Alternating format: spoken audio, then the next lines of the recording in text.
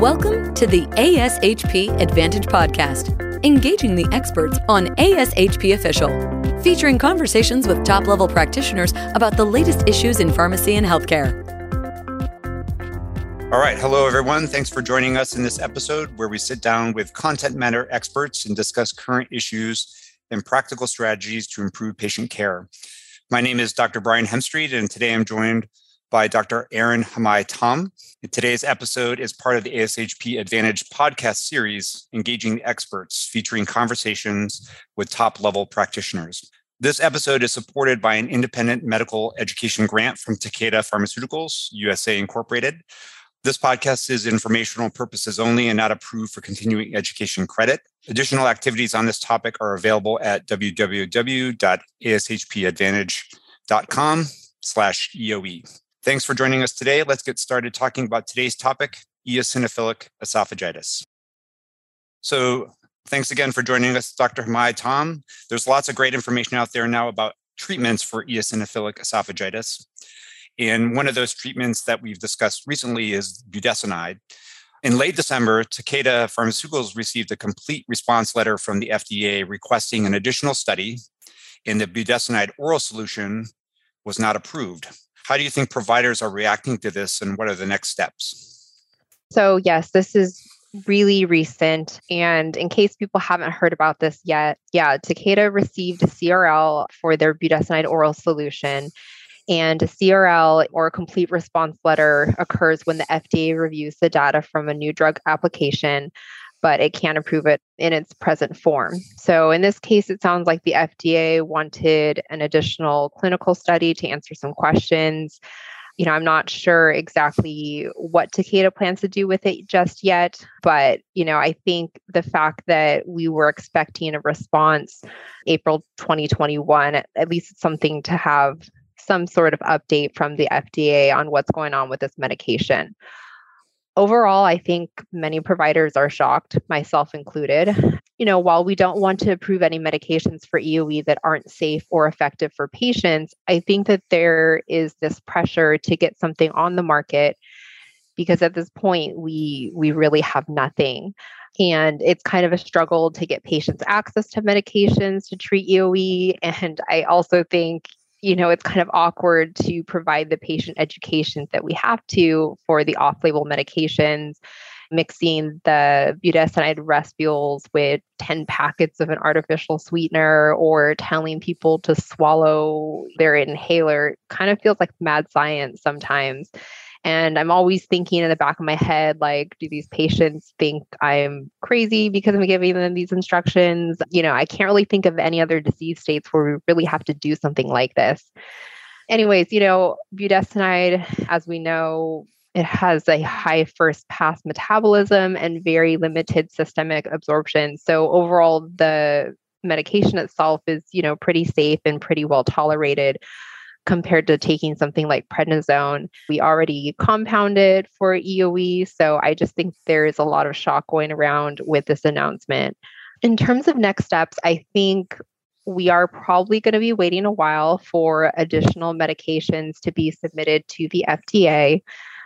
In the meantime, we're going to have to continue to use what we have available, and we're going to have to continue to advocate for our patients to their insurance companies to get what we need for them.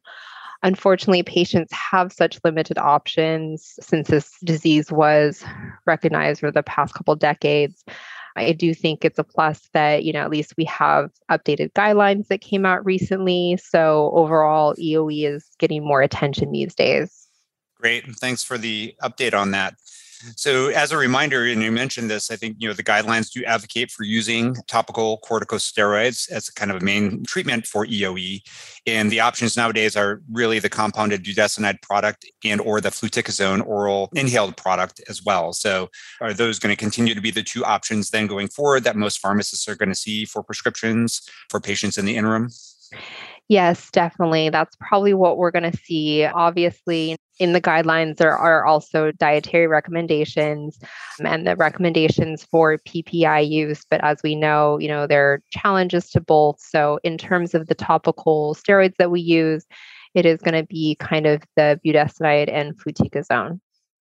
Great. So given those, topical corticosteroids are a mainstay of treatment and recommended in the guidelines, can you talk a little bit about what are other therapies in the pipeline that may be promising for patients and providers that may be anxiously awaiting a formally approved product through the FDA? So I would say almost everything in the pipeline right now is going to be a biologic.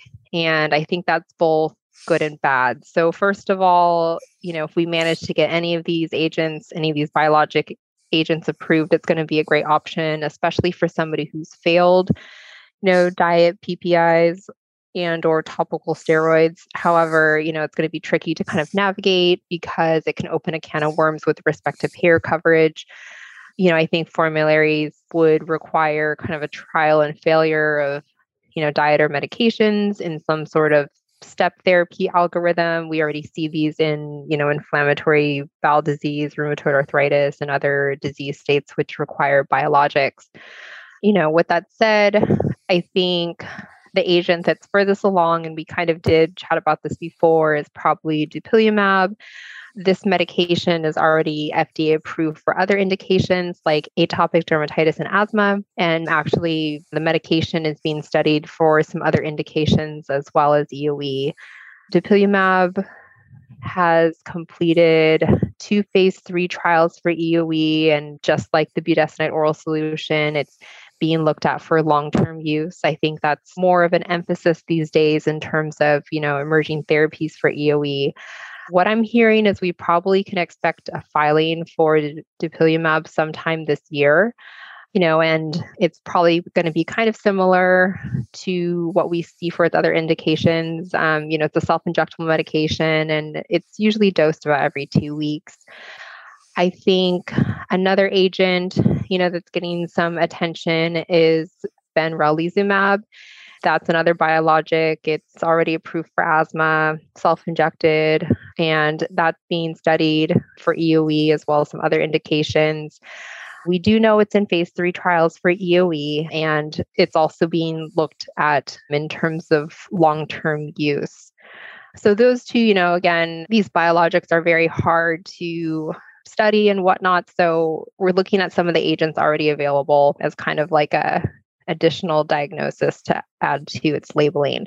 There are a couple novel agents being studied. I think one of them is cendakimab, which is an IL-13 inhibitor.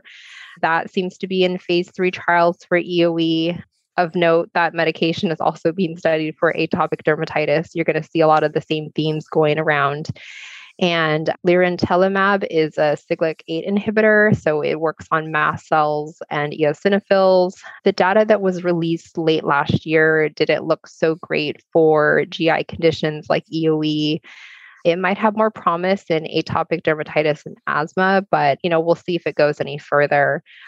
Lastly, outside of kind of like the biologic realm, there's actually another topical steroid formulation in the works. So, we talked about how budesonide and fluticasone are kind of like the mainstay for EoE treatment right now. So it sounds like there's a fluticasone tablet that's an oral disintegrating tablet. Sounds a lot like the budesonide ODT tablet that Europe already has available. So, it's kind of that same basis where we're really trying to get drug delivery to the site affected, which is the esophagus. Some of the phase 2 data was presented at DDW last year, and it seems to be in phase 3 trials right now. So there are agents in the pipeline, but I just don't think we're necessarily going to have anything readily available, especially this year. Great. Thank you for that great overview. So it sounds like, limited options at this point from an FDA approved standpoint, but lots of activity going on in the research realm, and hopefully we'll have something soon along those lines. Given pharmacists are in a position where they may be seeing these patients, particularly those that have been on PPIs for long term, or maybe using some of these alternate formulations of topical steroids, and maybe even some dietary interventions. Are there things that we can look for or recommend to our colleagues for those patients who may have refractory disease when they try these initial interventions? That's a tough one to answer. I mean, we don't have many options, and there's just so many factors that go into that, and of course the biggest barrier is usually cost or coverage of medications. After we've tried the 3Ds and maybe even a combination of the 3Ds, if it doesn't work, we kind of have to assess the situation. Is this a patient who's having like ongoing symptoms? Is this a patient having frequent dilations? If there's that much inflammation, sometimes we don't have an option other than systemic steroids. Obviously, this comes with a lot of risks and concerns, but I try to keep in mind that we do this for other inflammatory conditions. For example, for patients with rheumatoid arthritis, sometimes they're on a small daily dose of prednisone. Is this ideal? No, but we kind of have to balance the needs of the patient.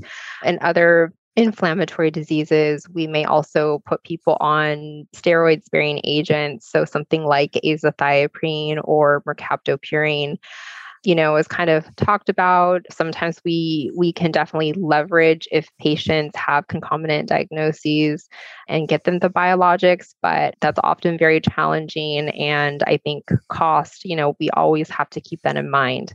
Assuming, all these barriers and refractory disease, I think another option that we sometimes overlook and don't really think about too much are clinical trials. So refractory disease is kind of a tough one, but we, at least in my institution, we try to set people up with clinical trials should they have no other options. So yeah.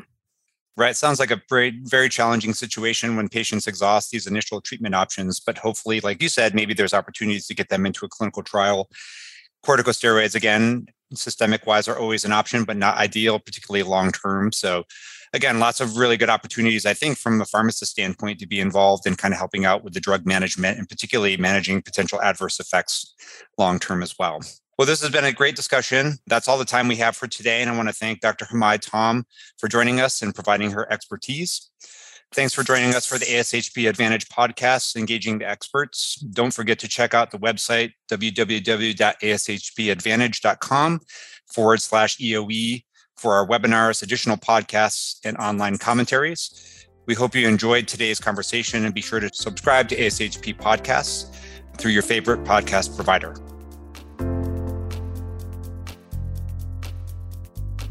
Thanks for joining us for the ASHP Advantage podcast, Engaging the Experts. Be sure to visit ashp.org/podcast to discover more great episodes, access show notes, and download the episode transcript. If you loved the episode and want to hear more, be sure to subscribe, rate, or leave a review. Join us next time for more expert perspectives on ASHP Official.